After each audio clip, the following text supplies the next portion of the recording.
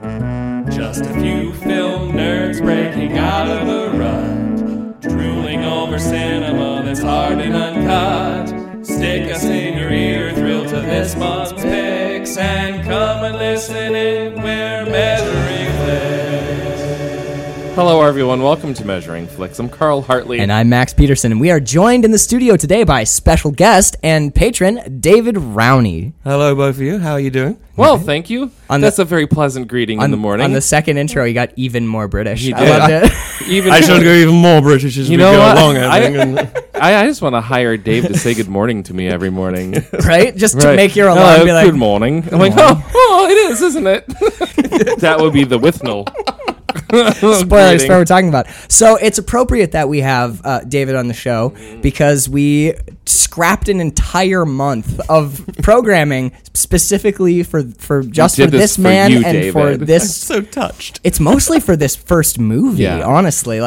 So originally, Carl and I have been going through and doing like the drive-ins, diners, and dives, like low rent drive-in movies. And January was going to be okay. It was our weakest month for programming. It was just like the most obscure drive-ins we could find. They were all guaranteed to be a lot of bad. stuff that's been done by like MST3K, like Giant Gila Monster kind of stuff, right? Yeah. So, but we were both kind of feeling like we were getting a little sweet in the tooth. It was getting a little saccharine. We're getting a little we hadn't had to wrestle with anything. No, which is great. We've had a lot of fun, but God bless you for bringing this particular flick to us. You've been wanting us to watch this for about it's one a of full my season, right? Yeah, it's probably one of my top 5 movies. Spoilers, like one of mine now too. It is. So that we decided to re-theme them. Well, here's what happened. Right. David had just been trying to get us all together to hang out for a long time. We've run into each other in passing, but we never spent an evening together or having fun. No quality time. No. So he invited us over, and we head over to his house, and obviously, what do you do when you took our pants off? Host first thing, like when you get on the podcast, you come in the door, I shake your hand, you take your pants off, we do an episode. Yes. But so we go over there, and there's phenomenal wine, and there's crispy, phenomenal wings, and well, let's watch a movie. Oh, okay. What movie do you want to watch? And then you guys started talking about Withnell and I. Have you ever seen it before? I saw it. I realized when we started talking about what the movie was about, and you had the drinking game list that you showed us. The drinking game terrified me. The drinking game list, I'm like, lighter fluid, wait a fucking second. I have seen this movie, but any of you that have listened to our Leaving Las Vegas episode know that when I was in Baltimore, things were a little hairy, and that's when I watched Withnell and I for the first time, and I was pretty much drinking along with them and actually making them look like a bunch of pussies. And as you know, lighter fluid is a far superior drink to meth. It is. It is. They can't afford it. Wankers can't afford it.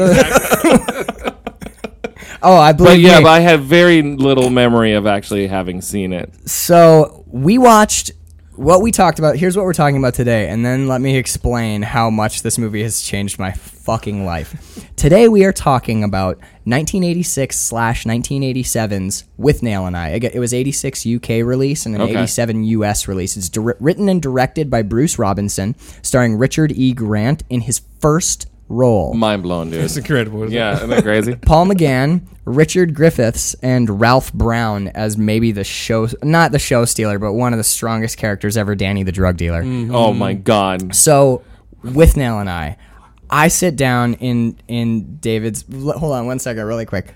Can I talk about the weed? Is that okay? Yeah. Okay. Yeah. So, I just never know. No. I just want to make sure it's like I can make that decision for me, but I don't want to throw anyone else under the bus. So, not only was there wine and wings. It's legal now, Max. It's okay. It is. It's no different to having a glass of wine. There was also some face-melting glasses of wine that happened out in the garage. I believe you said at one point somewhere around like Venus, you were like, "Yeah, that's Snoop Dogg's favorite weed," and I was like, "I can oh shit, I can understand crack. that." Yeah, Max is losing Carl's losing a lung. Yep. I smoke about once every quarter. Right, and it's usually with me in my backyard. But so Carl's on the ground, and I'm desperately trying to keep my trench coat around me for protection. Trying to look London tough. Oh, Max, totally. You pulled off the Peaky Blinder when you arrived. Trying to look like a rude boy. Yeah. So, and then we went inside and we sat down and we started watching this movie called Withnell and I.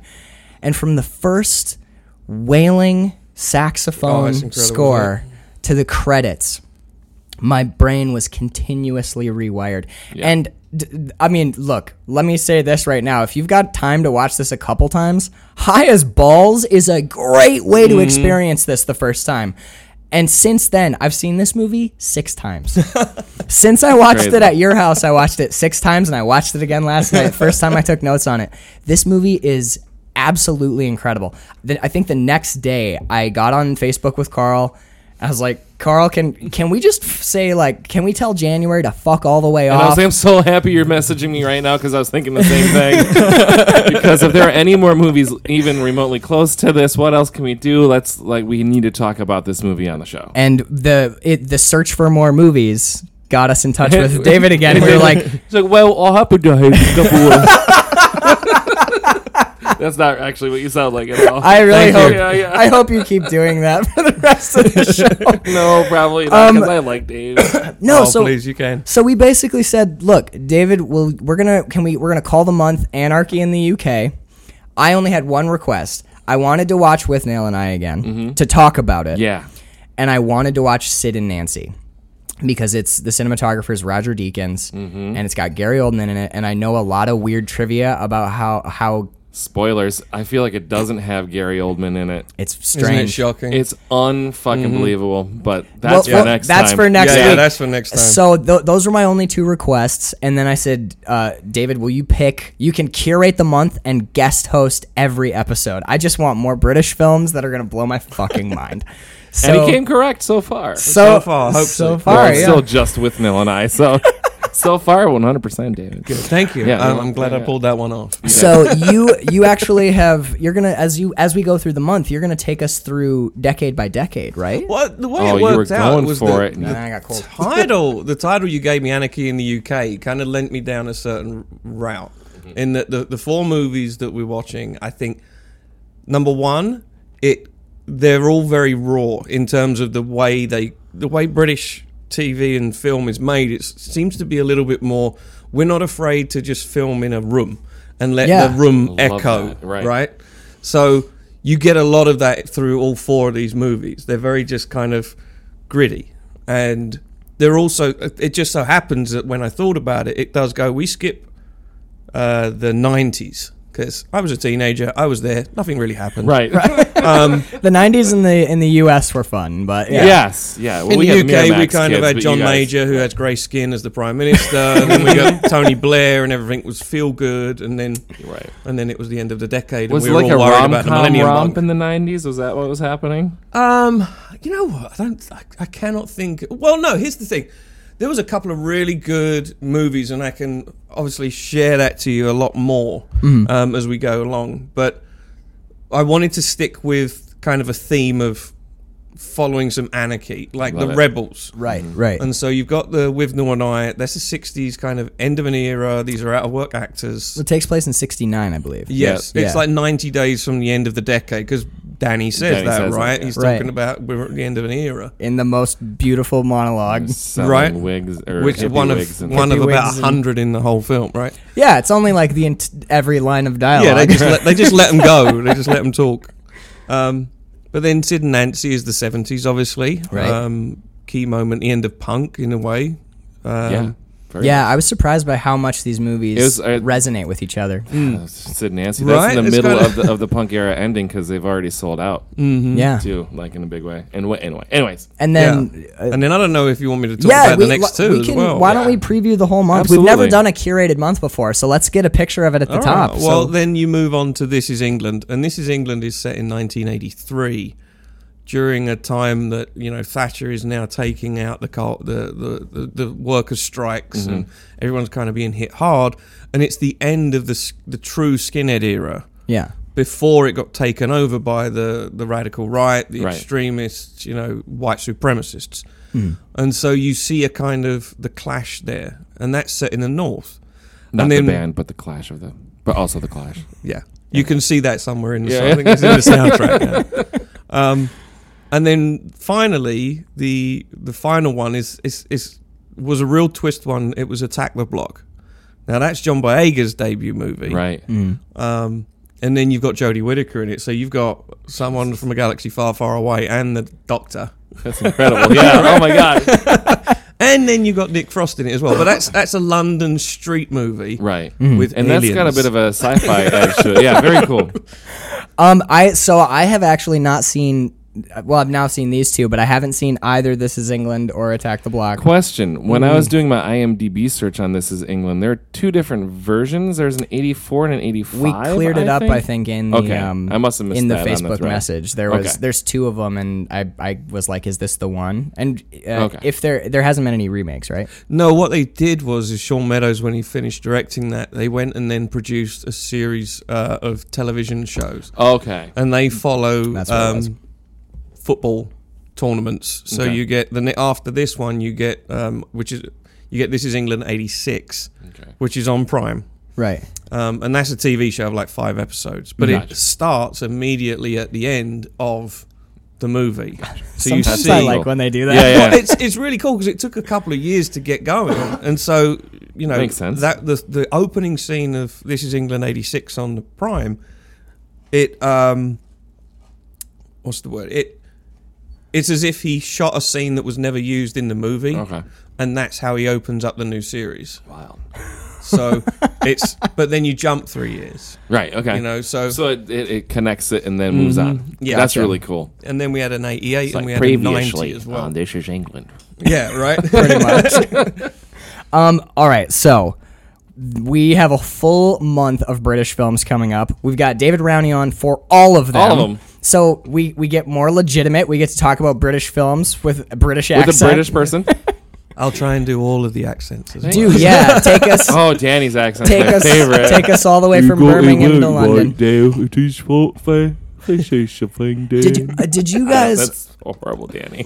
I guess before we get all into like the actual notes proper, I watched my Criterion edition on my Criterion channel. Please, I give just us got money, it. Thank you, Criterion. finally. I pimp you so hard all the time, Criterion. There's something very special about having an iPad on your lap, 5:30 in the morning with headphones in, on my little recliner with my UK blanket. It's the UK telephone booth. It's not the TARDIS, not but it's the the TARDIS, red red one. one. Don't you Right. feel like you're accomplishing something I- every time you watch a Criterion film? Oh well, yeah. It's just anytime like- that logo comes up, I'm like, oh, I'm doing art things. Yeah, yes, you're not today. you're not watching a movie in your living room at 5:30. You're observing. You're taking notes on a film. But it was kind of the crazy thing though. With I've never really watched a movie in that way. I usually watch it on my television or laptop or computer. But having the little iPad propped up on a pillow, with my little blankie and my coffee, and the lights are off and no one else is awake, and it's just a private like viewing experience.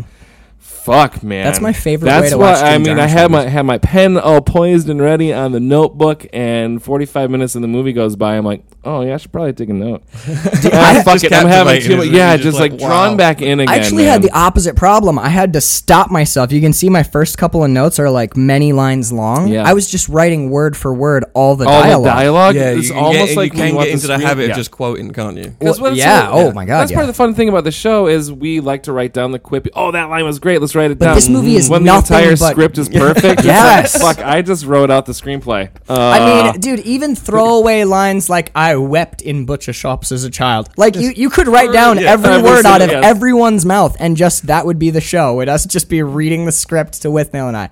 But I watched the. You have done okay. some back research. I watched the little mini documentary they have, and an interview with Paul Feige about the historical importance of the film. And my two big takeaways were Richard E. Grant and Bruce Robinson do not seem to like each other at all. 2, Bruce Robinson's kind of an asshole. oh, the writer-director. The writer-director. Yeah, I got that sense from his interviews that he was. He has the glass of wine and his smug face. Just he's kind of an asshole. He doesn't really come across very well in interviews, and he seems to attack his cast pretty hard a lot of the time. And he seems to take credit for other people's work. Like, Well, one of the first things he says in his interview is like, "Well, it was shot like shit, but the writing was really good." yeah. Oh, you watched the same one I Yeah, did then. sure did. I'm Yeah, like, yeah, wow. it was I'm really- like, that oh, was who released is in, he? like, It's like, 99. oh, you're Yeah, the writer. yeah. You're an asshole. Yeah. The one that bothered me was saying like, Richard E. Grant, which this will become important as we talk about this movie. The actor who plays Withnail is allergic to alcohol. He's allergic. You can believe that when you he's watch the movie. allergic Oh to my fucking God. alcohol, and. To Robinson's credit, he gives Richard E. Grant a lot of credit for his performance being drunk. But even though he's allergic to alcohol, he forced Richard E. Grant to get hammered drunk one time. So he knew what it was like. So he knew what it was man. like. And he also makes these It feels like dying is what it feels like. Remember this. Remember this. which in a weird way is kind of weirdly beautiful. You know what I mean? Like it's that crazy artist thing where he's like he's blacking out and he's covered in puke and Bruce and on Robin. one occasion, I need you to go method. Yeah, and he's like no, yeah, but I love that. The Paul McGann who plays the character's name is Marwood, but it's never said in the film. But he plays Marwood, and he tells the story of Grant getting hammered, and he was basically like, you know, he's like, I don't look, maybe I'm just myth making at this point, but it was kind of crazy watching Richard E. Grant slip into unconsciousness as Bruce Robinson repeated over and over into his face, remember this, remember this.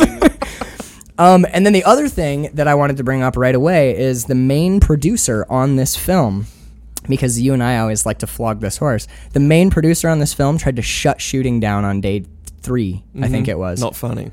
No, he's like, this isn't funny. So he wanted to shoot everything brightly lit, and he wanted Richard E. Grant to act like someone from a Monty Python sketch were his notes. Oh, be more like Python. Be All more This like movie Python. would've sucked. Yeah. Yep. Yeah, he was like, this isn't funny, this is garbage. Well, it may still have been funny, but it would have been in a totally other Flash in the category. pan. It It just forgotten about. Yeah. No, I don't think it would have worked because so much of what makes this movie work is its unflinching darkness.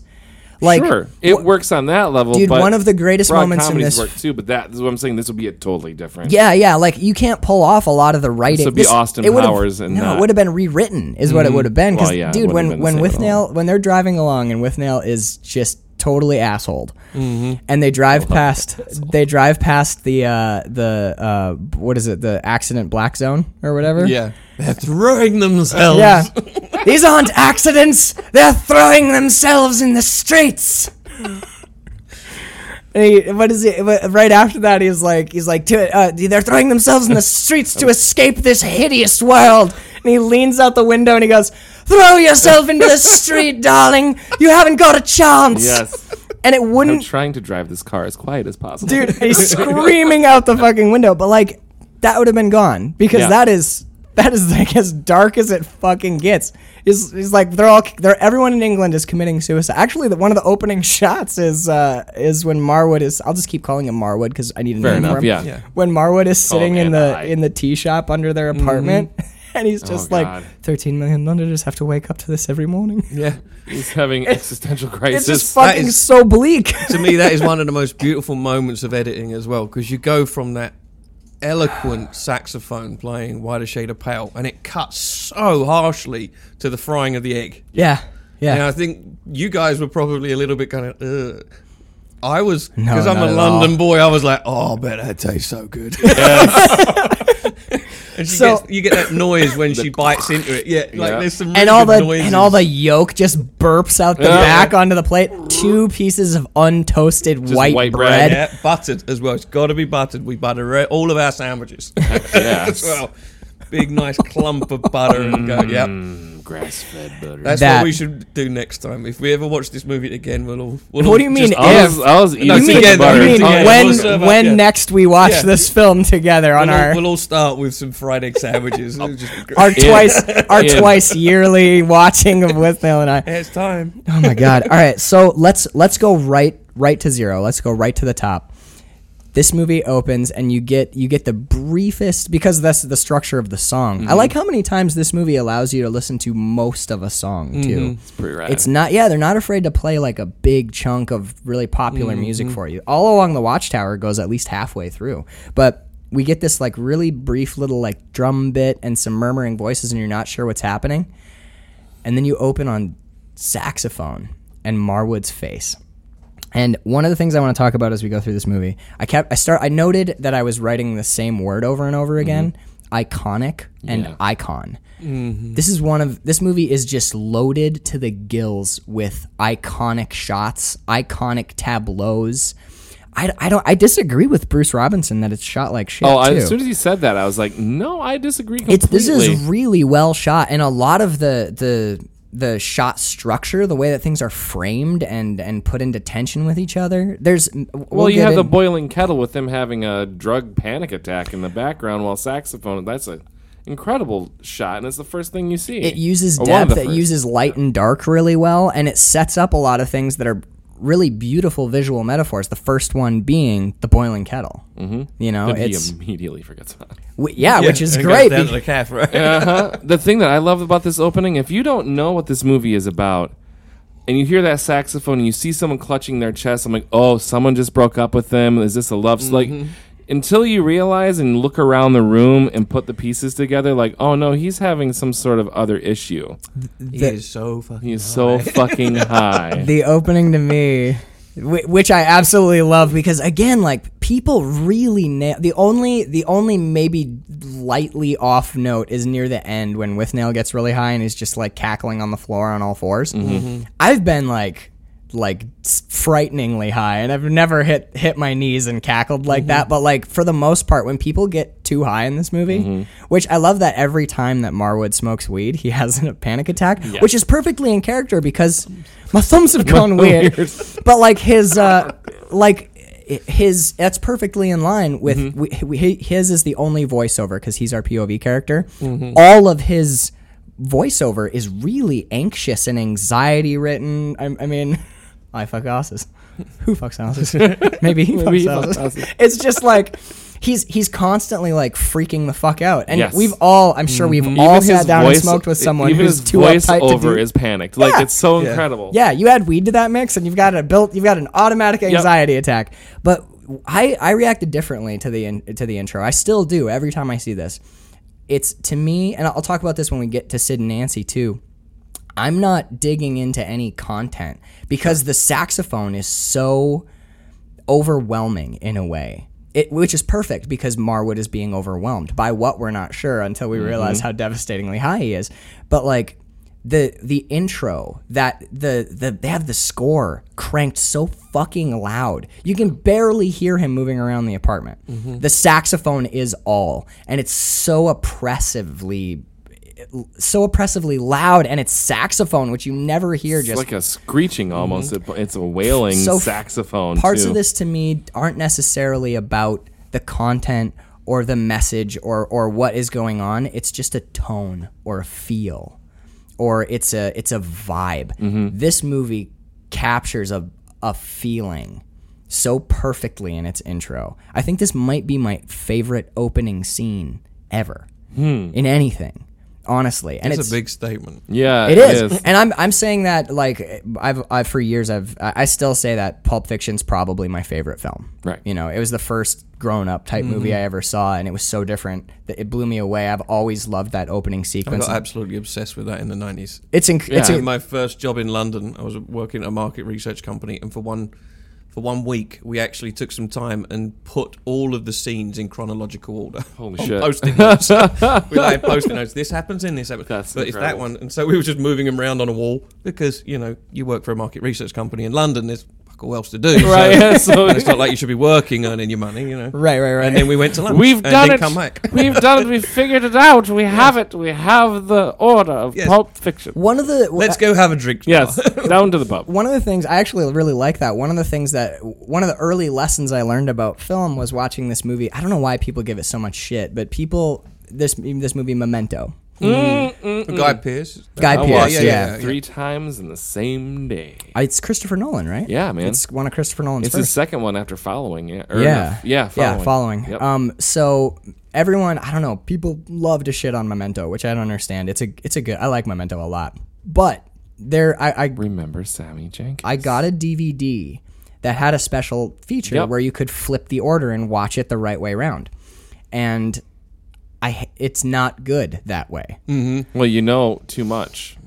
Yeah, well, so I think that they did that on purpose. A lot. Well, one of the big complaints was it was too confusing, so that's why they did that on the Right. disc. But it's actually, for a film student, it's really enlightening because it shows you how structure matters. Taking a plot A to B and A to Z isn't always the most interesting way to tell a story. And that's why, like, I like that you guys reordered Pulp Fiction, but that immediately reminded me of like sometimes you can't. It wouldn't have been the same movie. You're Oh, right. no. No, Same no. situation. Yeah, like I love the fact that by the end of, we're not talking about Pulp Fiction, we will someday, but I love by the end of the movie we're getting scenes with John Travolta, and we already know that John Travolta's dead. Yeah. So like the last scene takes on a new poignancy when you realize that he's not alive. You're watching a ghost at that point. Yeah, it's really kind of beautiful. So, but with Withnail and I, man, we get no dialogue for I think it's like 3 minutes. We get these beautiful tracking shots of the most fucked apartment you've ever seen. It's just pretty gross, man. It's just piles of everything you can imagine, and there's shit just like taped and tacked and nailed to the walls, and there's matter in the sink. it's incredible because Matter?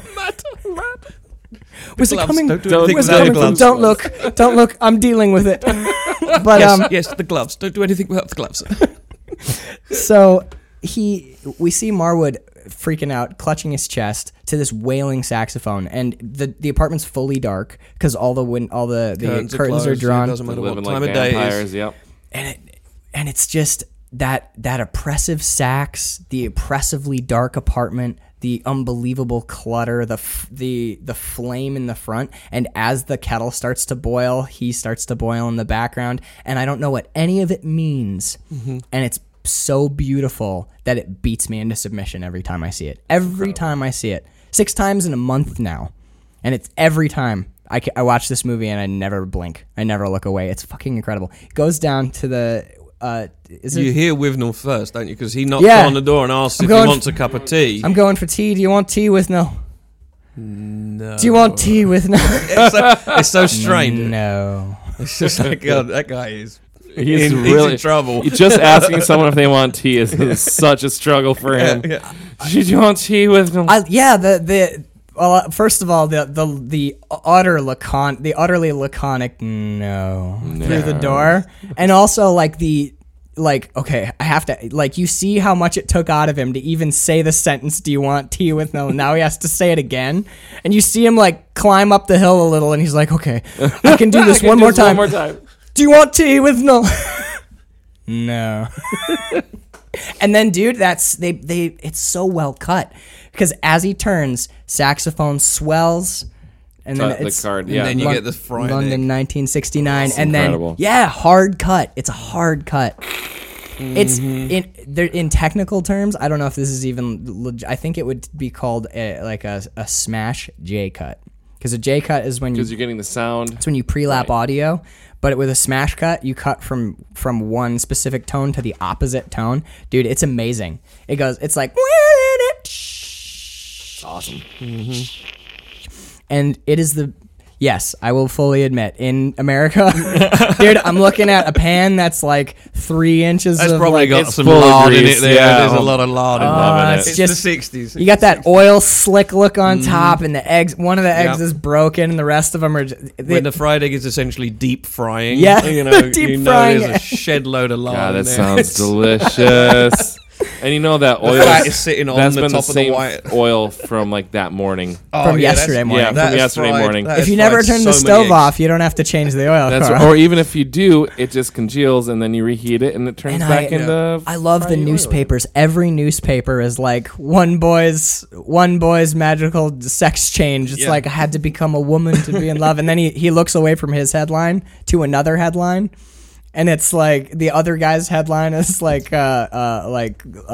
Lady Boy, and every headline is different, but they're all about All the same. men turning into women, And and then he's you look at the lady Yeah. who's eating the fried egg, and you're like, yeah, she could pull off being a man. That Yeah. could be a lady boy. That could be the person they're talking about. Dude, it's a really subtle, subtle kind of cut where everything is shifting and nothing is certain and everyone is in between states. We talk about liminal states a lot on this show.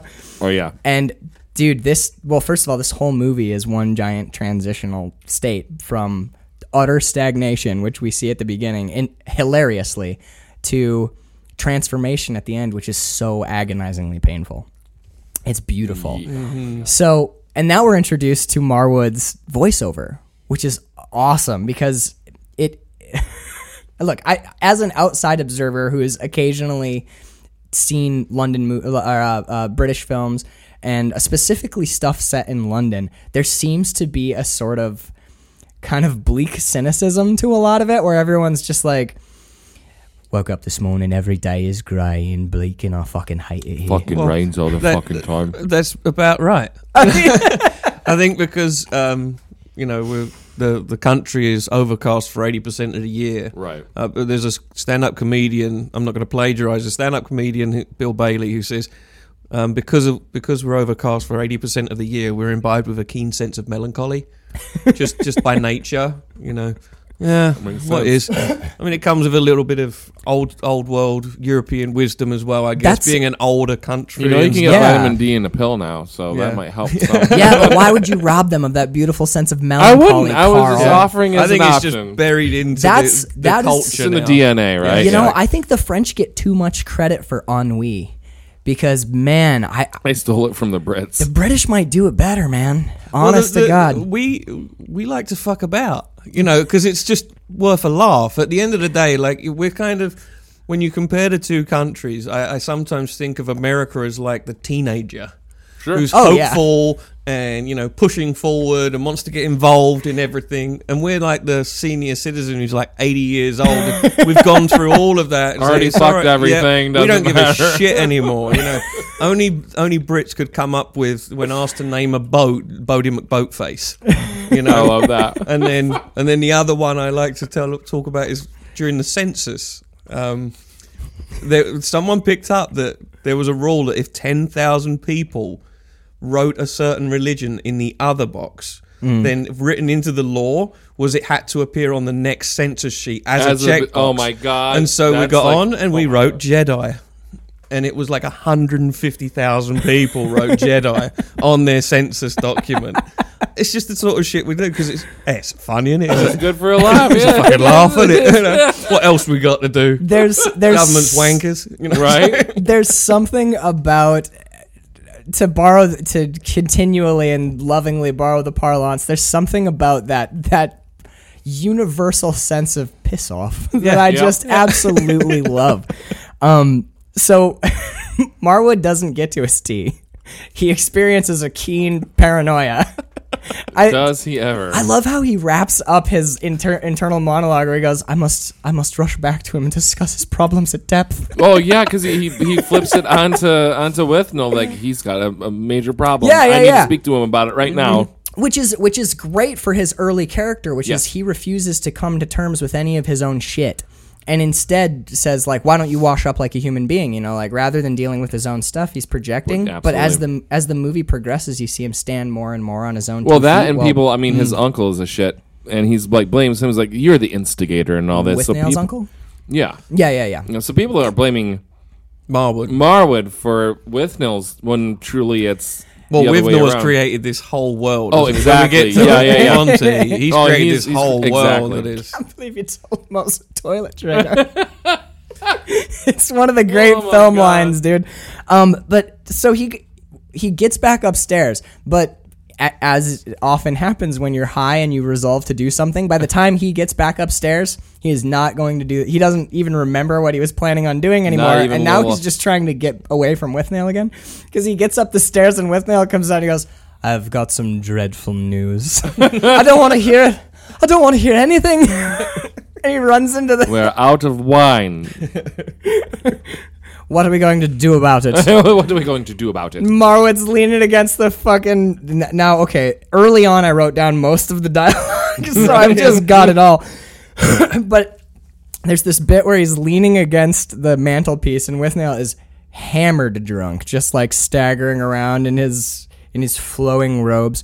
And we can talk. I want to. You're involved in theater a little? Yes. Or I've no? done one. All right. So Would like to do more. But this will be keep more offering out. for you then, but. He was in Midsummer. You were in Midsummer. I That was yes. your one? That was the one. That was a damn good one, sir. Thank you. So, It was very fitting, very English. Yeah, he was. Yes. I probably should have done the You added, importance of being you added earnest. credibility to the rest of the cast in the show. so. Guys and Dolls, Dirty Rotten Scout. I don't know. What are some Yeah, what you American? want to see? Yeah. Yeah. But oh my God, it's when you first see Withnail. I've been in a couple of shows, but I've been around theater a lot because Right. I often I steal from theaters to shoot my movies. Absolutely. There are so many theater people almost exactly like this. It's Yes. kind of shocking, where you see like that self-importance and like I would never lower. We'll see. Oh, you later got on, an like, audition. I didn't get an audition. I Right. should have an audition. The I'm not pettiness. going to be an understudy. Yeah, and there's a lot of the that. subtle ways that they'll pull each other down so that they. So that, congratulations, but it's all fucking loaded and shit. yeah. Oh well. Oh, good for you. Well done, darling. But they don't fucking mean it at all. No, there's poison in their eyes. Yes, man. dude. It's like watching this Oh, movie. you got the pilot. I should get the pilot. You motherfucker. Well, there's this amazing line late in the movie. $5 for the role and another $5 Oh for his yeah, ass. yeah. 2.5 $10 a week. Yep. Where's my agent? I haven't seen him. Bastard hasn't been around in 2 months. Probably dead. Bastard probably died.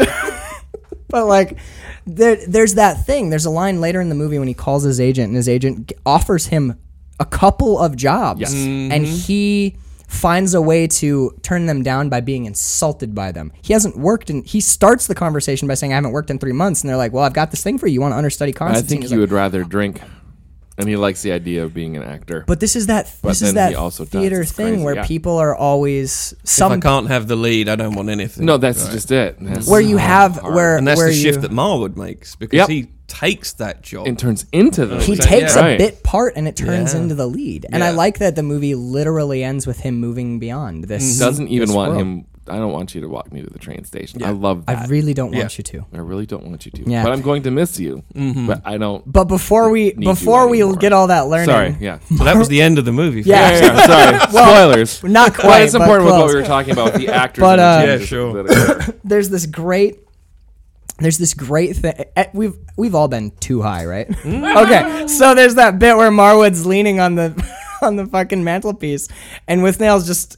I love that they are both talking, but at no point for a while now are they talking to each other. Yeah. They're both just talking in a room. They're sharing their thoughts, but the other's not listening. Oh, absolutely. And there's, I mean, we've said it twice already. I think I'll probably say it 5 more times. But Marwood turns into the room and he's staring at his 2 thumbs like he's holding joysticks, and he goes, "My thumbs have gone weird. Oh, I'm in the middle of a bloody overdose. My heart's beating like a fucked clock. I feel dreadful. I feel really dreadful." And Withnail, which is hilarious, and this movie does this so many times. They give you you're in stitches laughing, and then Withnail will say something that just lets all the air out of the balloon. Yep. So do I. So does everybody. It's amazing. Incredible. The way that he dismisses Marwood's like drug-induced panic, but well, that's his role here, is to constantly poke a hole in his balloon. we have 2 movies back to back with millstones in them. In this one, Withnail's a millstone, and the next one, Nancy is a millstone. Oh yeah. That's And- a good observation. I love that. Wow. This is absolutely incredible. So do I. So does everybody. As he's pouring the last of a drink. And this is not the only time that we'll talk about that in Sid and Nancy too, but this is not the only time that we see Withnail take the last of something. He'll drink the last of the wine and there's none left for Marwood, or he'll rub that The like last of the tube of the tiger Tiger bomb or Bomb. whatever it is all over himself. And he goes, "There wasn't much left in the tube. There's none left for you." And you just walk into the room and just dismissively Gives him the wrong food and chucks the rest of it in the toilet. Like there's a lot of that happening. Yeah. I've got your Savoy. Put it in the soap dish for later. But like, well, I love that Withnail makes it about himself too. He doesn't only dismiss Marwood's feelings or observations. He turns it around and says, "You think you've got it bad," which Marwood does. He's freaking fuck out, and this is bad. This is not a good place to be. And he goes, "Look at my tongue, like a gray yellow sock." He sticks his tongue out and looks at it in the mirror. And this is the point where Marwood tries to get some coffee in him. Where's the coffee? Soup. Why have you got soup? Why haven't I got any soup? Coffee. It's the way Coffee. he accentuates the P. It's soup. Soup. Why haven't I got any soup? And Coffee. Marwood- He's drinking in a mug like every other human being. Marwood's drinking. He Why makes him. didn't you shower like a you? Why don't Do you the do the dishes, washing do up? the- Why don't you do the washing up Washing like a up, human right. being? How dare you? How dare you accuse me of being inhumane? And this is why the movie has lasted so long as a cult classic.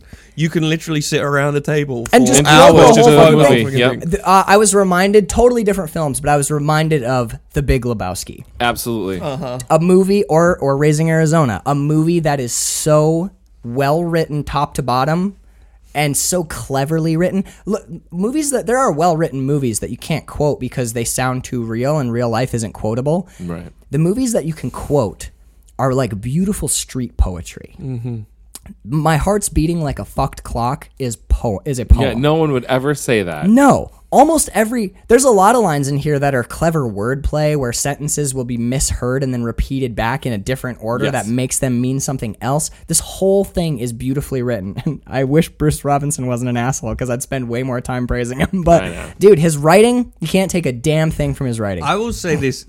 Bruce, the documentary that you're referring to, I think you're taking him a little too literally. Oh, okay. My take on his interview, the way he talks about Richard E. Grant, is that actually he loves the guy, and when you love a guy, you can make fun of him. You can bust his balls. You think it's that sort of more, yeah. I think he's kind of that sort of guy. This is actually a thing too. Early on, when I was first watching British films, one of the first ones that really confused me when I was in I think I was like 16 maybe, I saw Shaun of the Dead. I didn't understand the relationship between Nick Frost and Simon Pegg at all because I was like, he's constantly calling him a cunt. Mm-hmm. He's like farting on him, and yet they seem to like each other. But the Americans think that they can bust balls. No one busts balls like the British. And even having some pretensions of culture, I still don't always spot it. I'm just like, you're being really right. Well, we don't blow smoke up people's asses. Yeah, like we just remind them to in a way that insult is a compliment. You know, that insult is the compliment. In order for me to give you that insult, that's a compliment. You know, I prefer because I love that. you. Yeah.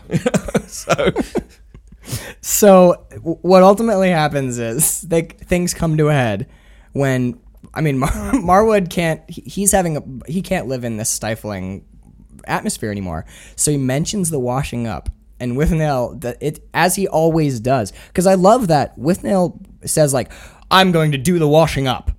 But we end up with Marwood with a glove on doing the washing up. Yep.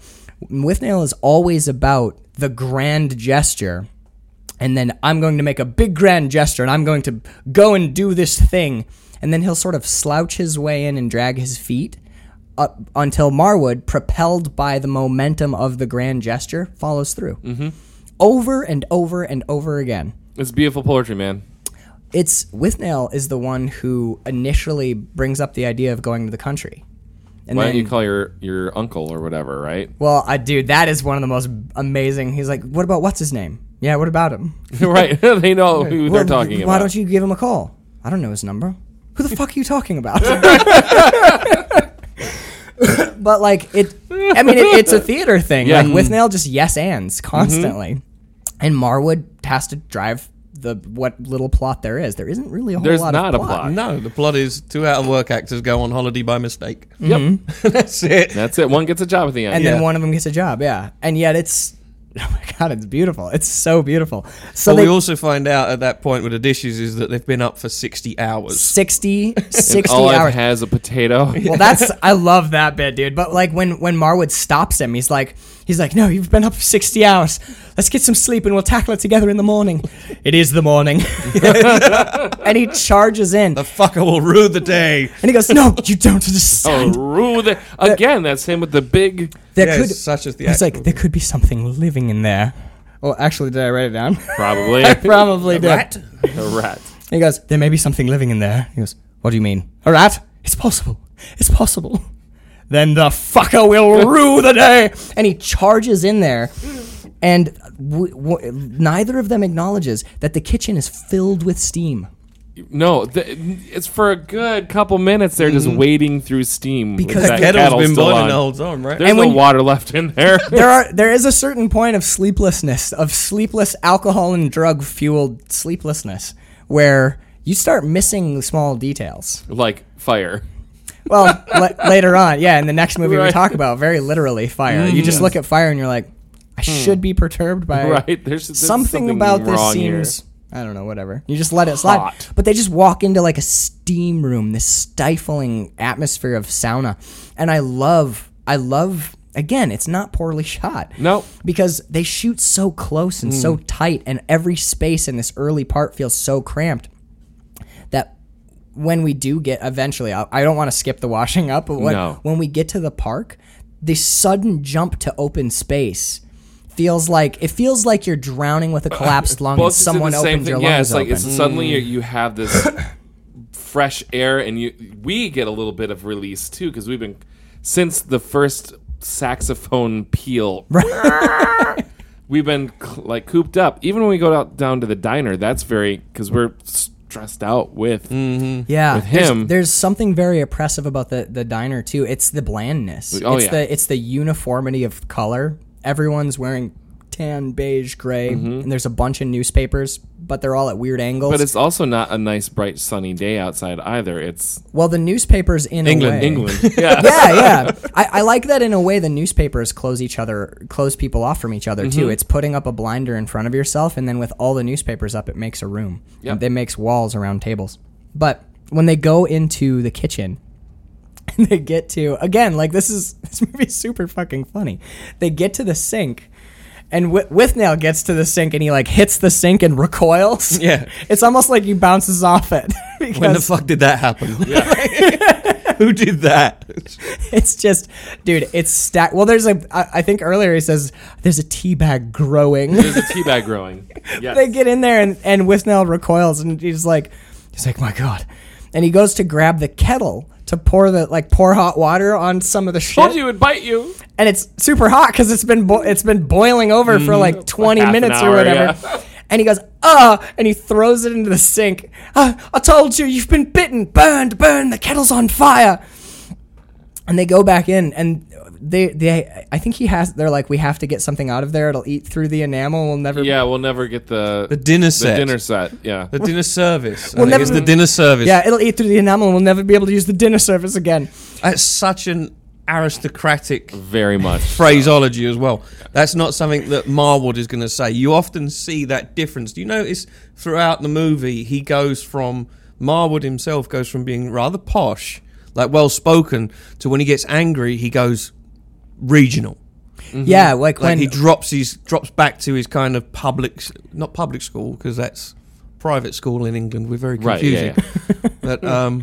But he just goes a little bit more urban, a little bit more working class. I think of the scene where when they're out at the cottage in the rain and he slips and falls into the shit, and he comes in and he starts yelling at Withnail, and he's like, go and get some fuel from the shed. If you can't find anything, bring in the shed. Yeah. And there's just you're right, like, and especially when he's first around Monty, when they first meet Monty, he's very soft spoken and he's sort of. And just thoughts, really. Right. Yeah. Oh, heaven. Have you been published? Oh, heavens, no. Yeah. It's very, it's a lot of masks, but his mask slips a lot. Withnail's is like rubber cement to his face. It's like he doesn't have a mask, Withnail. Is that what? I think that might just be Withnail. Yeah, absolutely. Where he's trying to. That's interesting, though, that.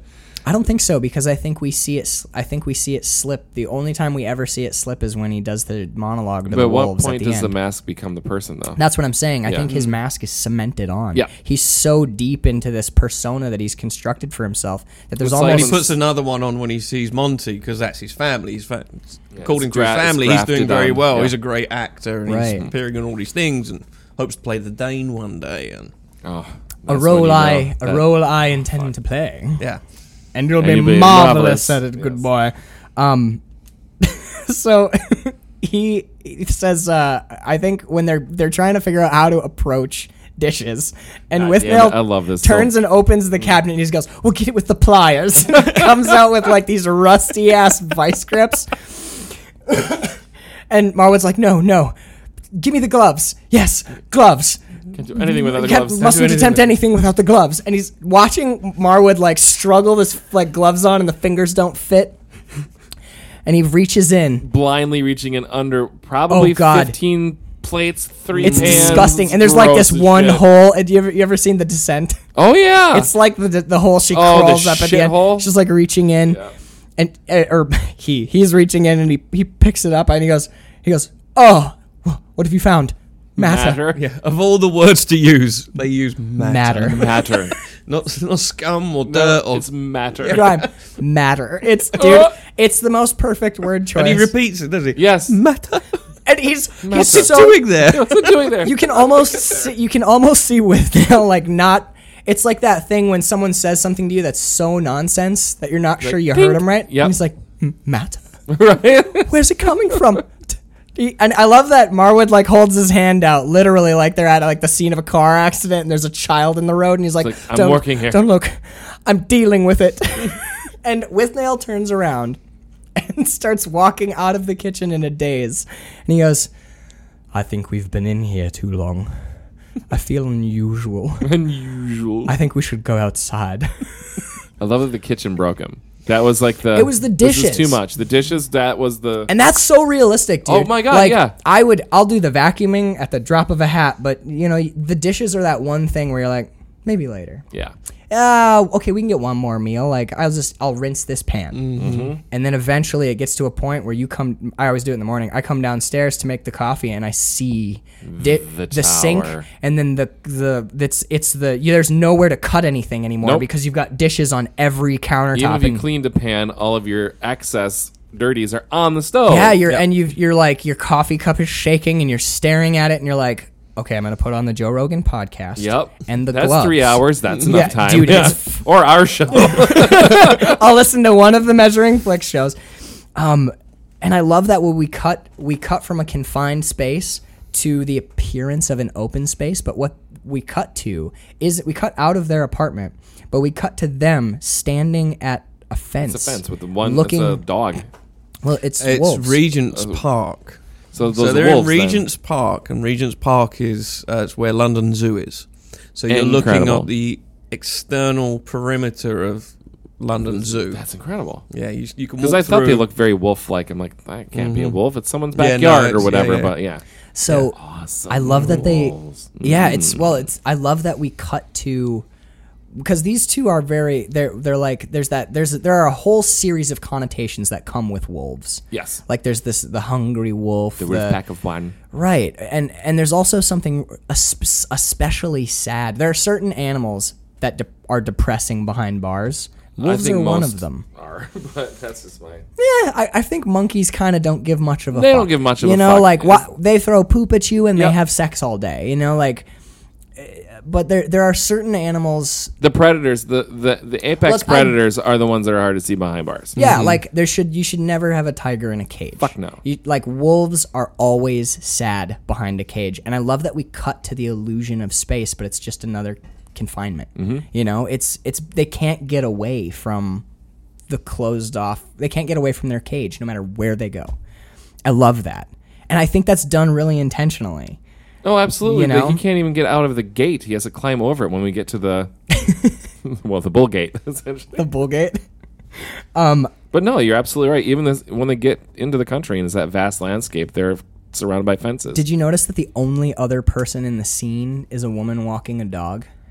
Huh? No, didn't. So you put that have- together. You've seen this a lot of times. A lot of times. Yeah. So we've got wolves in a cage, and then even when you're outside your cage, you've been domesticated, and it's not any dog. It's a tiny ass like joke of a dog, Right.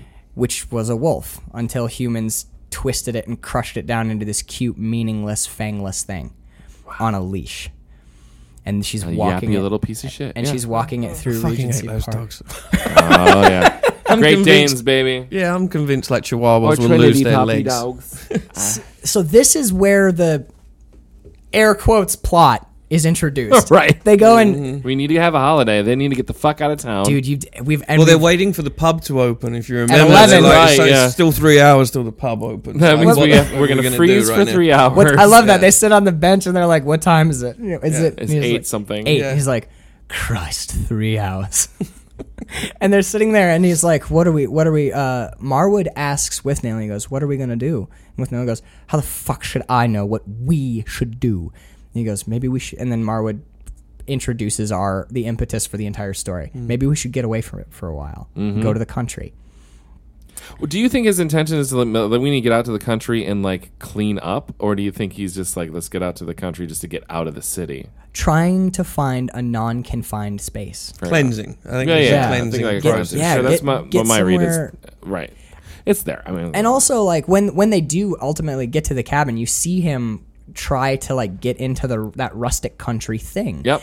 In a weird way. He drinks a lot less in the cottage than Withnail. Well, that's If the you beginning notice, of he his starts to- sobriety. I mean, he still drinks and still Yeah. does that, but He it's eventually a dials lot it less. back. There's a lot of stuff that happens. As soon as he starts progressively. shaving, and that's pretty early with the whole wiener thing. As soon as he's shaving in the tub, with another one of the most beautiful monologues incredible. ever. I think that is the beginning of him seriously slowing down. Speed is like 12 Exactly. transatlantic flights without stopping. But Danny is here. Purveyor of rare Purveyor of herbs. rare. But I love that. I'm sure there's something. I feel like there's something to it, but I can never get past the joke to dig any deeper. But when Withnail coughs and spits that thing on the ground, he's like, "Ugh, Christ, look at that. A bit of raw potato. It's the only thing that's passed my lips in 60 hours. The only solid only solid, yeah. to pass my lips in 60 hours. I really must be ill." So they get back in, and I think before Danny shows up is when Withnail drinks the lighter fluid, because they're trying to figure out how to kill 3 hours. And there's like a cold snap going on, and this is when we see He's rubbing the it's cream on him. If we rub ourselves in the jelly, we can stand next to the heater and get warm. yeah, I mean, we call it deep heat. that's what Deep heat. deep Deep heat. heat. Yeah. I mean, it's kind of like icy Icy hot. hot? Yeah. So we see Withnail in his underwear and a bathrobe, basically completely smeared. It's disgusting. It's gross. He's completely totally pale. Greasy. Could you imagine what that feels like as well? Like I had a friend once. We were playing a cricket match, and it was one of those cold early starts of the season, April, May time. And the guy, for some reason, we used to call him a spesso for short for specimen because he was such a fucking moron. Yeah. He decided. I love He that. said one of the ways to get warm was to put deep heat, icy hot, on his face, No. and then went out into the field for like 3 hours. Jesus. And he's like burning. You know, if you ever have like sore balls, you should rub it on your sack too. right. Yeah, yeah. And just inside Just your pee hole if you can. It's insane. really Yeah. It's refreshing. So is what it funny. is. I always think of that that game, and when I see that scene, I'm like, how's that face working out? Yeah, seriously. Are you Spesso. How's that right? face working out? Spesso. Well, this this is the first. He throws the empty tube at Marwood, and he's like, "There wasn't much left in the tube. There's none left for you." And he's walking around, and he reads. No, yeah, this is when he's talking about his Jeff Wode. Yeah, well, no, Jeff Wode is when Marwood's earlier. having his freak out because when he's like, his head is so massive. Imagine what his balls must be like.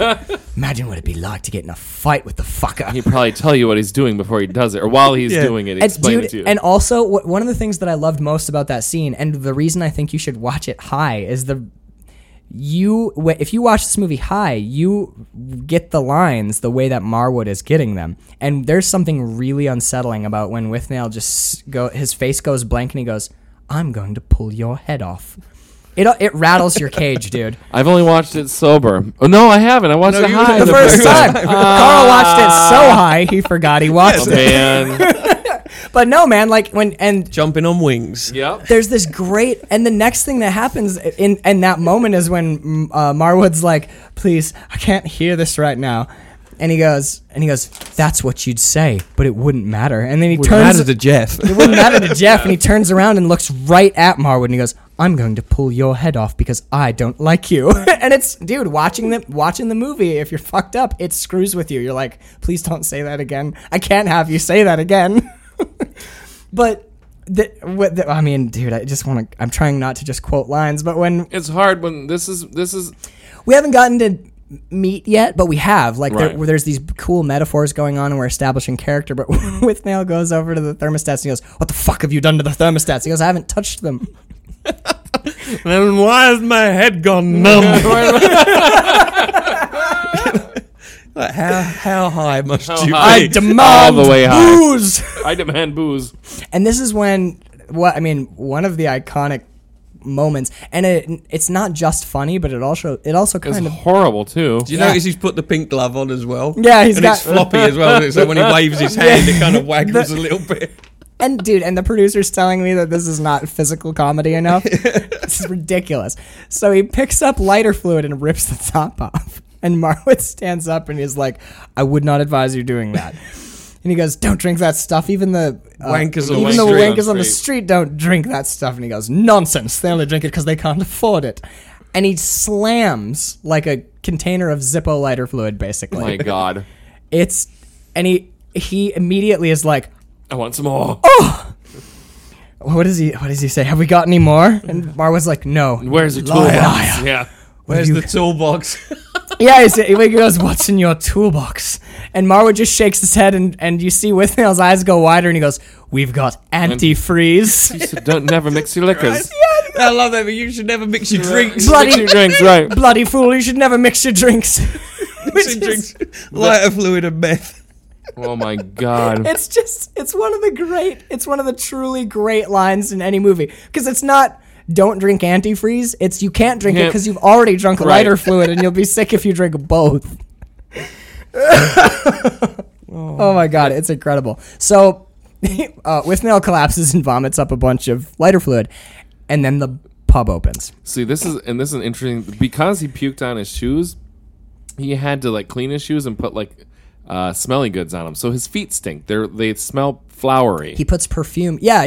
Marwood puts perfume on his shoes, which because is his super shoes. important. So something that fucking Withnail did creates this situation that we're going to get into in this pub now because of something stupid he did. He's constantly creating these. It's not an immediate sort of setup payoff of him creating this chaos in their universe. It's something he pukes on his shoes, which forces him to clean them and put them. Petunia. Petunias. Essence of petunia. Yeah, essence of petunia. So it's not until much later that turns into a problem when we have our gentleman outside of the loo Oh my God. giving him problems Meathead. because he smells flowery. Irish meathead. Right.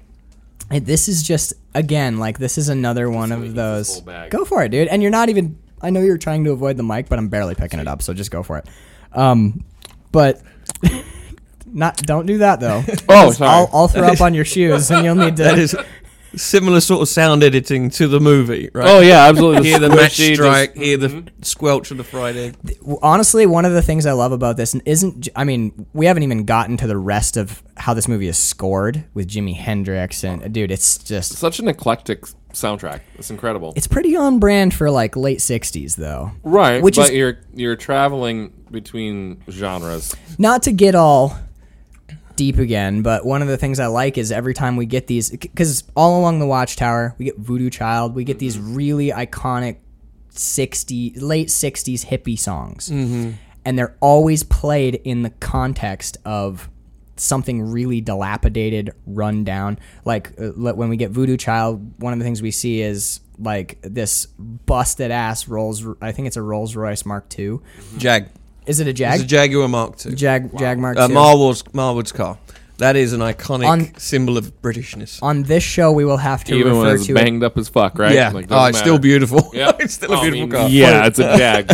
So. it's not a Jag, Carl. What? It's a Jaguar. Jaguar. Today only, Jaguar. it is a Jaguar. Yeah. So, but seeing it, Or Jag. okay, Yeah. if you say it sexy, does You that? can say that with slippers on. I'm just going to go for a ride in a Jag. Oh God! Ooh. And then earlier when we get a little bit earlier in the movie, when we get all along the Watchtower, it's a building being demolished. And it's the timing of it, because as the wrecking ball hits, you get the guitar. Yeah, Right. Yeah, it's the editing is genius. I love how close the way it's cut is he genius. is to. I mean, he's getting in his car less than a block away. He's coming out of a door from a Attached building to the that's building, attached to yeah. a building that's being torn down. Which we'll talk about it. And that's another moment that I called iconic. Absolutely iconic. I think that was one of the very And then he few flips his times I shades actually down. spoke during watching it with you guys. Was like coolest scene in movie history Absolutely. right there when Yeah. he flicks those sunglasses down. He Yeah. becomes John Lennon for That- a hot oh, second. just It's That incredible. perfect. He actually looks like Looks a lot like- Bruce Robinson. Oh, He does. fuck, He yeah. look- When yeah. you do that, he's like, man, that's Bruce. when Like, you flip the and glasses Marwood is down. based on Bruce. If we haven't said that already, it was a semi-autobiographical.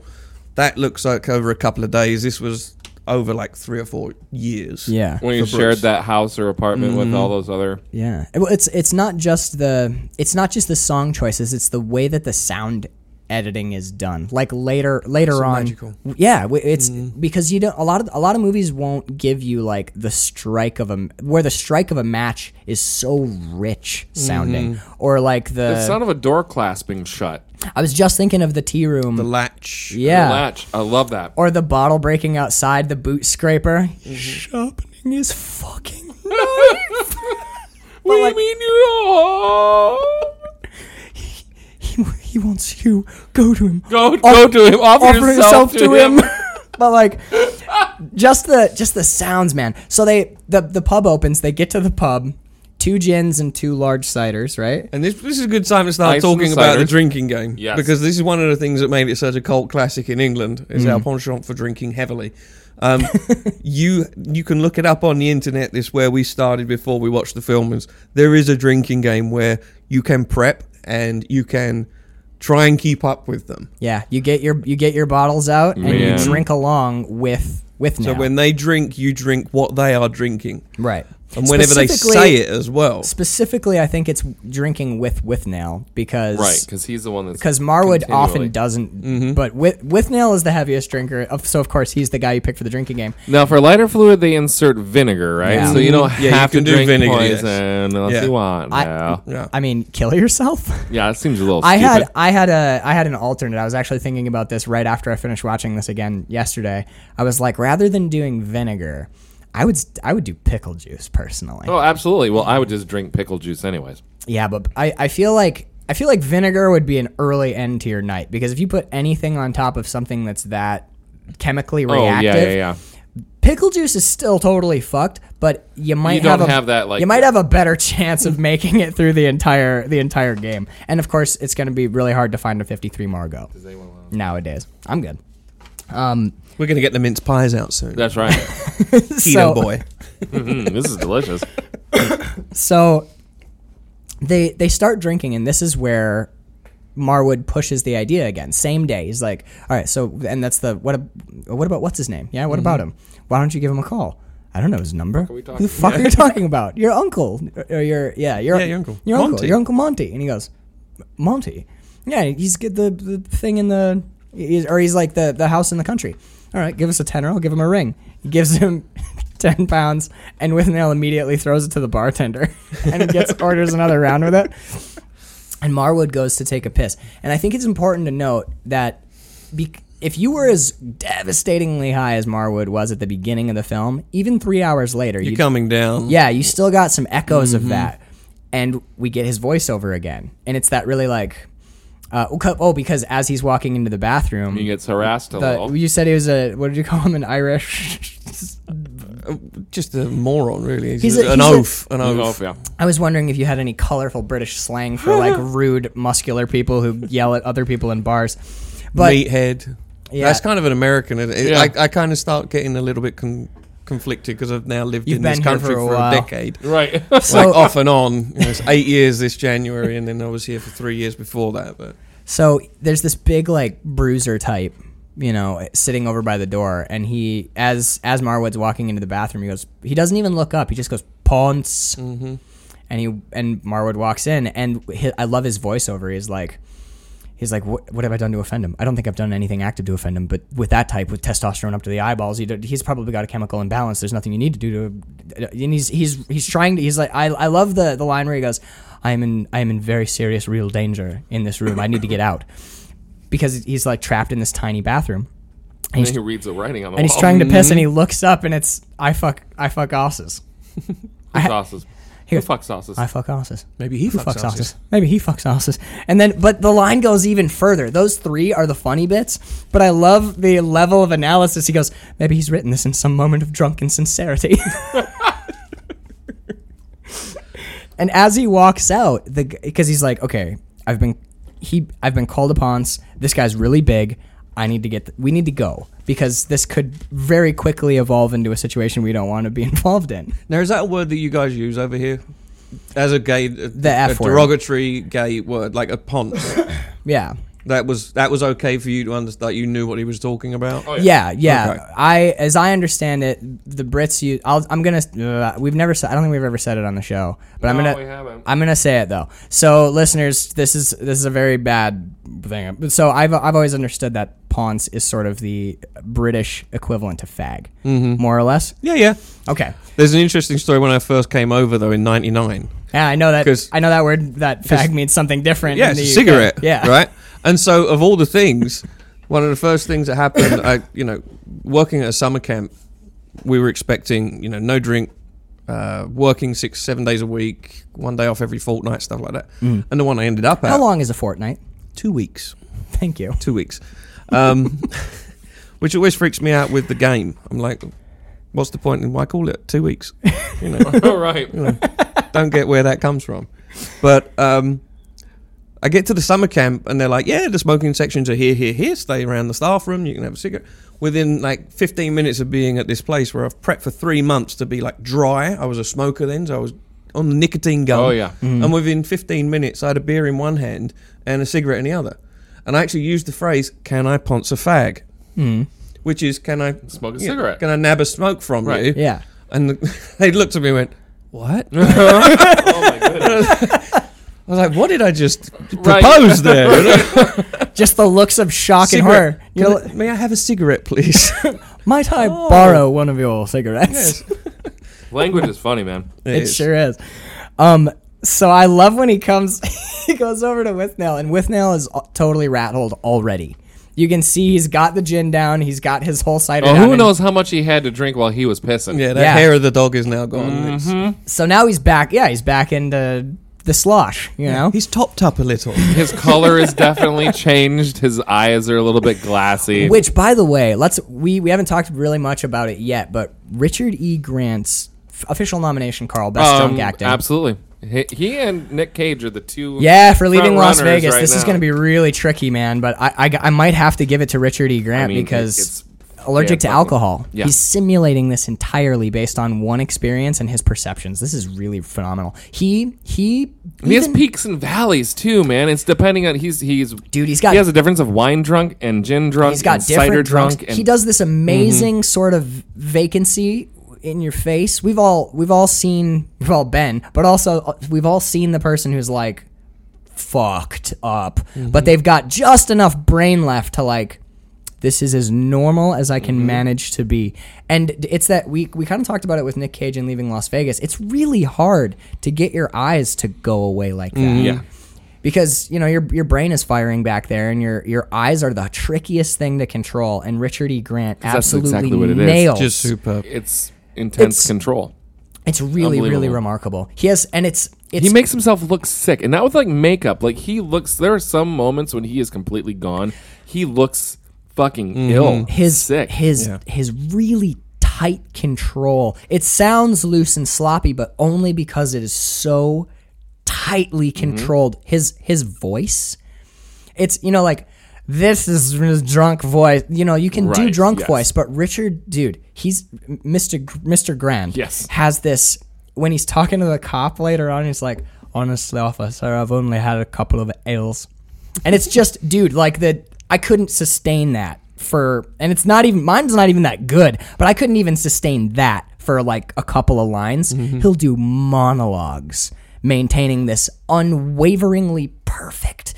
Because drunk slur is not actually a drunk slur. It's like the weird way that vowels are clipped off and stuff. Right. And he's fucking got it dialed. And this is the first time we see it, too, where Marwood comes up and he's like, we need to leave right now. And he's like, what are you talking about? Do you see the drinks? I'm not going anywhere. And he's eating a pie. And his like mouth is half full of pie. And there's like chunks of pie hanging is on. brilliant. It's so good. Said Bruce, he says you can't direct that. That just happened. Right? Yeah. It was a moment in a scene. Well, how would you? So I need you when you turn around. I need you to have just a little bit of pie in your mouth. right. That, Just that's came. possible, right? Just sitting there in the smile. Oh my god! Yeah, the pie's like holding his cheek open because Yes. it's such a big piece of pie that's stuck in it his has gums. become part of his smile now. He goes from super confident to when he sees the guy stand up, he's like, oh shit. Well, I love the moment too, the swagger where Marwood's like, he's like, we have to go. We're in danger. And he's like, what do you mean we're in danger? What are you talking about? And he goes, I've been called upon. And he leans back against the bar and says in this like grandiose, like holding court kind of way, what fucker said that? You can almost hear the dude like, this fucker Yeah, said this that. 6'4" monolith of a man. Just hear like the floorboards creak as his weight becomes centralized on one part of the floor, and you're like, holy fucking shit. And this dude comes across the bar and he goes, I said it, and I'll say it again. Wait, Irish. I can't do Irish right now. I'm not enough coffee. But he goes, he comes over and he's like, I said it, and I'll say it to you too. Oh, dude, this is another one of those great little moments of writing and performance where Withnail starts to like cry. Yeah. You can see tears well up in his eyes because he's like, such a coward, isn't he? He's just. I have a heart condition. If you hit me, it's if murder. you hit me, it's murder. I have a baby coming. Does he say, I have a baby on the way? No, he goes, my wife has a baby. Oh, My wife has a baby on the way. Listen, I don't know what my Then he acquaintance... throws him under the bus, Yeah, doesn't he? Yeah. I love that he like... It's not working. Let me just throw the other guy. Yeah, exactly. And you can hear the F on friend, and he dials it back and changes to acquaintance, and that it's so natural, dude. We've talked about this before, like trying to sound like you're speaking extemporaneously, where in the script it says F -- acquaintance. Yeah, and you can. hard. It's so easy to butcher that, but my acquaintance, like, Yes. dude, he just like shifts right over and he goes, I think you should go outside and discuss it sensibly in the streets. So he can carry on drinking, right? Exactly. And then the first thing he says to him is, "Can I buy you a drink?" Right. That could be possibly disheartening. Pacify, yeah, absolutely. pacify. My brother went to Ireland for 2 weeks, and he said that was the number one thing that he saw is like shit would happen. He's like, Ireland has this big reputation for like fighting, right? Sure. And he was in Dublin the whole time, and he's like, I didn't see a single fight, but I saw like 20 fights almost there, where like a guy would get up to go and get some drinks, and he'd come back, and another guy would come in and start talking to his girlfriend. He said he saw this particular scenario like 5 times in a row at the same club, and a dude would come over and start talking to the dude's girlfriend, and the guy would come back with drinks, and he'd be like, what are you doing? Yeah. And the guy'd be like, what are you talking about? And he's like, this is my girlfriend. And he goes, and like You could see the tension's there, and it's like the beers are about to hit the floor and the fists are about to go. And then the dude who came and talked to the girlfriend would be like, I'm so sorry. You've got a beautiful girlfriend, man. Like, you should be, I wish I was as lucky as you. Can I buy you a drink? And that was it. And then they were friends for the rest of the night. Yeah. And those three would hang out. Mm-hmm. And like immediately tension was gone. So I like that was his default thing. He's like, if I get you drunk enough, maybe you'll like me. Right. But to his credit, he's the one that pushes him out of the way in the end. Withnail? Yeah, it surprised me because he's the one that's being a coward, and he's like, And he shoves the dude and runs. Yeah, he's the one that shoves and runs in the end. Well, that's his last-ditch efforts, or die. Yeah, I guess when you're that far against Right. the I love wall. the way he runs as you see that kind of running up the hills where it's like the Yeah, arms they're just swinging. Such an eclectic run. So this is the shaving scene in the bathroom, and there's this beautiful monologue about taking amphetamines. Speed, yeah. Mm-hmm. And this is when Danny the drug dealer is introduced for the first time. Wow, Let's find his shoes, so he's here. Well, I like that his last line on the way out too is, Anyone have any shoes? "Have either you guys got any shoes?" Dude, Ralph. Where do you go any shoes? Ralph I don't even Brown's. It's too incredible. If I dose you, man, you know you've been.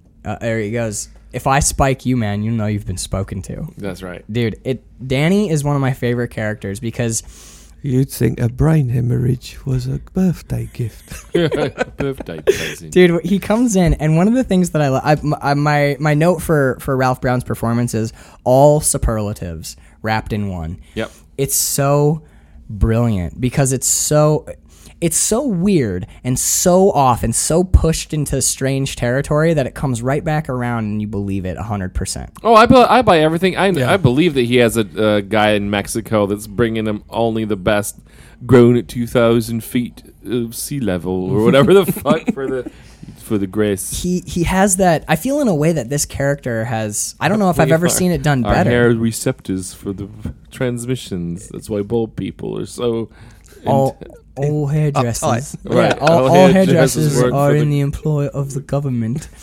And the character that Danny's based on was a hairdresser. It's incredible. But, dude, like, this character has become a thing, which is the guy who's so fried out and so drugged out of his mind and has gone so far and yet drops these, like, almost Zen koans Yes. of wisdom. In with the madness, because the shit about, like, your hair receiving signals from the cosmos is clearly insane. But then there's a pearl. That's also, though, that would also have been consistent with the late 60s. Absolutely. that's the People sort were of wearing thing that people tinfoil would talk- hats and yeah. shit, right? Right. Well, yeah, the vibrations of the universe Yep. and whatnot. But I like that even though he still talks that way, Danny is very clearly aware that this is the end of this time period. And maybe it's his full commitment to like that, like, let's just go with the flow. That's allowing him to move forward out of it. This is the second time we see him back at the flat after the vacation. He's given that opportunity to give that monologue, isn't it? Yeah, About the end yeah. of the decade, 91 days. whatever it is. which is totally insane. But But Mike Myers was a huge fan of Withnaw and I. And Really? he literally pulled Danny and Ralph, the actor, and put him in Wayne's World 2 as the roadie. That's right. Or we had to go and find 500 Baron M&Ms. Oh, Or right, Ozzy for the- wouldn't go on stage that Put him in night. a brandy glass, right? Sri Lanka, formerly Ceylon. Oh my God, I didn't even realize that was him. Yeah, that's him. one of the great moments. Who's the old lady? That's my old lady. One of the great moments for me for Danny is he's got the glasses on the entire time, and he seems weird. But it's when he Withnail's being really abusive to him. He's challenging him, and he's challenging his drug authority and his tolerance. Yeah. Where and Danny basically says, like, if you don't like straighten up, I'll have to spike you, Yep. and if I spike you, which I love, especially because this wordplay relies on the British accent. If I spike you, you've been spoken to. You can't really pull that off. No, in straight, not without the accent. Yeah, it kind of depends on it. It's a regional joke, which I love. And I think Withnail says, I could take twice what you could and run a mile or whatever he says. I'll take that and run a mile. And Dan, there's this great moment when Danny pulls his shades down and you see his eyes for the first time. And it's just that, like, haunted. This guy has done a lot of drugs. Yep. It's like, dude, the like bruised look goes almost above his eyebrows. It's so dark. He's got, and And the lighting's right because he's looking down. He's got his head down but looking up at Withnaw, so it's like a... it's incredible. It's like the eyes that these are eyes that have looked upon They the have face of seen God, you know, like. shit, man. through many hallucinogens. Yes. And I love that Marwood comes over and touches Withnail on the shoulder, and he's like, don't be mad. Look at him. Just look at him. Those eyes are the eyes that created the universe. Fuck yeah, dude! Like, he has spoken the word that lit the fire that at the beginning of creation. I wrote down Danny high drug XP. As in, Yes. like, if he was a D&D character, Exactly. like, his drug tolerance would be like super high. Oh, Yeah, that's yeah. his number one stat. He rolled baby. He rolled a nat 20 on that, and he's just been augmenting it since. It's fucking insanity. No, you can put talents into other. No, you're gonna stick with. Okay. Yeah, I'm just That's going to fine. max out that one. You can max that. Perfect. All right. This is another weird resonance between this and Sid and Nancy. This is the first of two drug dealers that we'll see who leave because they've been offended by really abusive behavior from drug addicts and alcoholics, who still keep coming back because that's the nature of the that's how they- relationship. yep. Yeah. So basically, Danny hangs out and talks a bunch of shit. I love that on his way out. The reason they start that he showed up because he thought he forgot his shoes there, which Yeah, it was which weird 'cause- means that he had Yeah, to have that- walked out of somewhere with no with shoes no on. shoes, exactly. But I love the last thing he says before he leaves. He goes, "By the way, have either of you got any shoes?" They're like, And you don't notice that until, but straight away you look down and notice he's barefoot. and that's a constant thing through this entire film is people without proper footwear. "Yeah, Yeah, it is. Yeah, 'cause Yeah, yeah. they don't have the boots. Wellingtons, The yeah. Wellingtons, they're wearing sandwich bags. Wellingtons. So they ultimately go and talk to Uncle Monty. The next This is Wow. So, so Harry Potter is never going to be the same. yeah. Monty is Uncle Vernon or Uncle Vernon. Uncle Yeah. Vernon. And he's marvelous. He's so Holy good. shit. He's good so in this. good in this. But this is another He's moment. everything I want him to be in this. See, this is the character. first. That's probably the first time you see him as not Vernon, whereas Exactly. I saw him as Monty before I saw Before him as Vernon, so that will be even more yeah. disturbing. It's like, hey, it's Monty. Oh, Ooh, Monty is you're Harry- not Monty. No. You better not be Monty. You- But stop holding that boy. Stop holding that boy, Monty. There's one of my I know you're not favorite Sleeping Boy. one of my favorite lines in the whole movie is when they that's chilling, isn't when they meet the farmer and they're like Montague, the fat man. Yeah. Oh yeah, Oh, the fat fat man. man. He was here with his son, and you see That's him. and you French see him, pseudonym. as soon as he says he was here with his son, Yeah. Marwood's face Marwood's goes like- kind of bland, and he goes, "Yeah, Yeah, that's that's him. He was here with a young boy. Yeah, Yeah. that's that's Montague." But dude, this is another one of those things where his house is like a study in how you add texture to a visual image. It's a tapestry, dude. The performances are gold, but everywhere that camera looks is so It's rich, man. And with the curtains closed, it doesn't matter whether it's day or night outside not when even you're a little. filming. no, either. and the curtains are so ornate that they add. It's so visually busy and overwhelming. The word that kept coming to mind was Monty's house is all filigree and no substance. Because there's really if his house is like two kind of shabby couches with a bunch of shit thrown on them. That is so aristocratic, though. yeah. You know, there's a difference. Like nouveau rich people, Right. new rich people, they're kind of like they have to have the best, and they think it's all perfect. But- Whereas true wealth, true aristocracy, it's old. You know, it's Well, just yeah, old those- and the- tattered, yes. and you're starting to get lower and lower and lower. Yeah, that well, So very opulent, but sorry, No, so yeah. very opulent, but If you pick up the duvet cover, it's this there- old tattered. Yeah, it's it's this tattered, it's- right. But also I also scratch the surface. It's, and I also feel like with my idea of British aristocracy based on other shit I've seen is there's sort of like a refined and subdued feel. You know, like whereas when you get into Monty's house, his house is gaudy. There's patterns that clash, and there's fur next to like silk next to, and they don't really work together. It's just a lot of finery stacked on a lot of nothing. Yeah. And I like the It's distinction. as if over the years, other homes that they maybe owned, they've lost the property, so they've brought that here, and it just all goes into the room. Everything gets packed kind of in like the a room. mishmash Christmas tree. Yeah, some yeah. people have that themed Christmas tree where it's all white and blue, and like ours, you go. white and silver. And Yeah, other We have people Alan over the Rickman's years- face as our tree topper. yeah so I you've mean, got a there's- Monty yeah. tree. Yeah, I have a Monty tree. There you go. Yeah. Well, so do we, because we have children, and as you do that, you build up, you pick Sure. up a couple of ornaments Yep. here and You there over collect years, time, yeah. and it becomes a big hodgepodge of everything in your life. So he's just surrounding himself with all of that, and it's all and vegetables. and vegetables. He loves. Oh my God! What's the line about Flowers are essentially is tots, prostitutes for the bees. prostitutes for the bees. That there's something so invigorating about a firm young carrot. I like the root veg. Dude, it's Find the cauliflower. yeah. Well, he says I've always found the cauliflower more beautiful than the rose or whatever. yeah.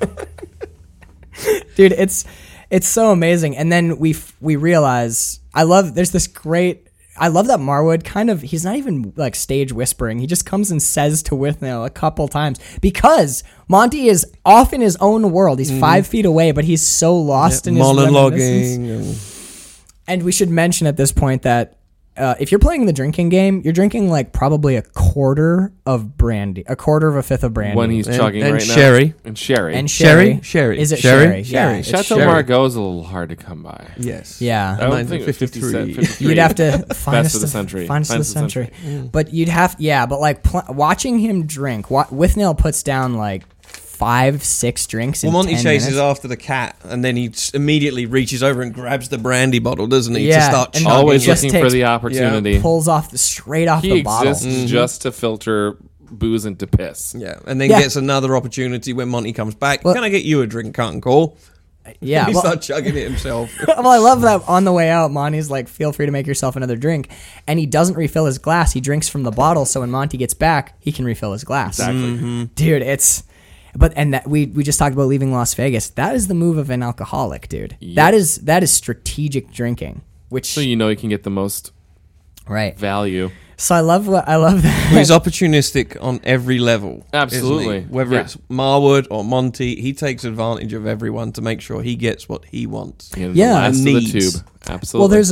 Well, there's a weird moment of honesty where Monty kind of calls him out later in the cabin where he goes, "You're going to do the vegetables, and the Marwood is going to sit down and enjoy himself."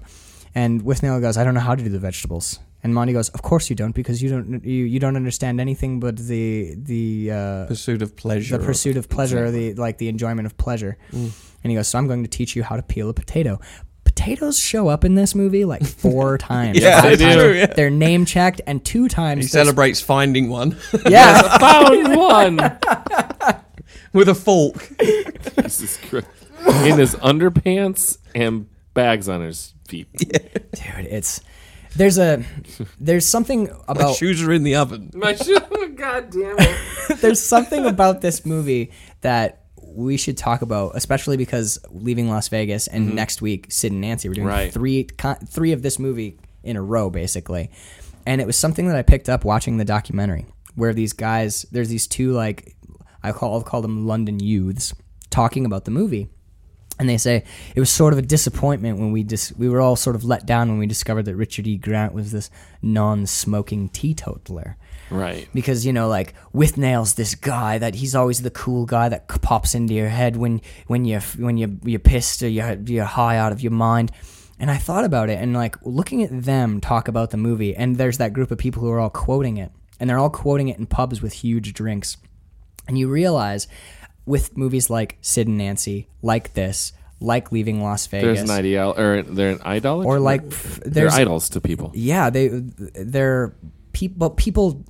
It's almost like people miss the point, Big time. because it's like I if missed you that point with- watch Withnail and I get it, dude. Like both of these people are.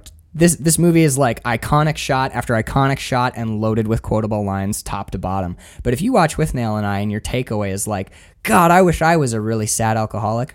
Right. Like, you fucking watched the wrong movie. I can see watching this movie really young and being like, oh, look at how there's these zany adventures, and wouldn't it be fun to be fucked up like this all the time?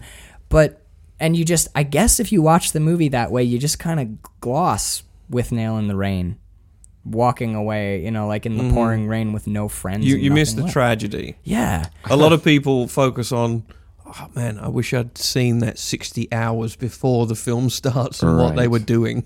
Like, just locked in that house for Just 60 doing hours. a bunch just of drugs. how when- much drugs when they the get. bottles were full. right, Yeah.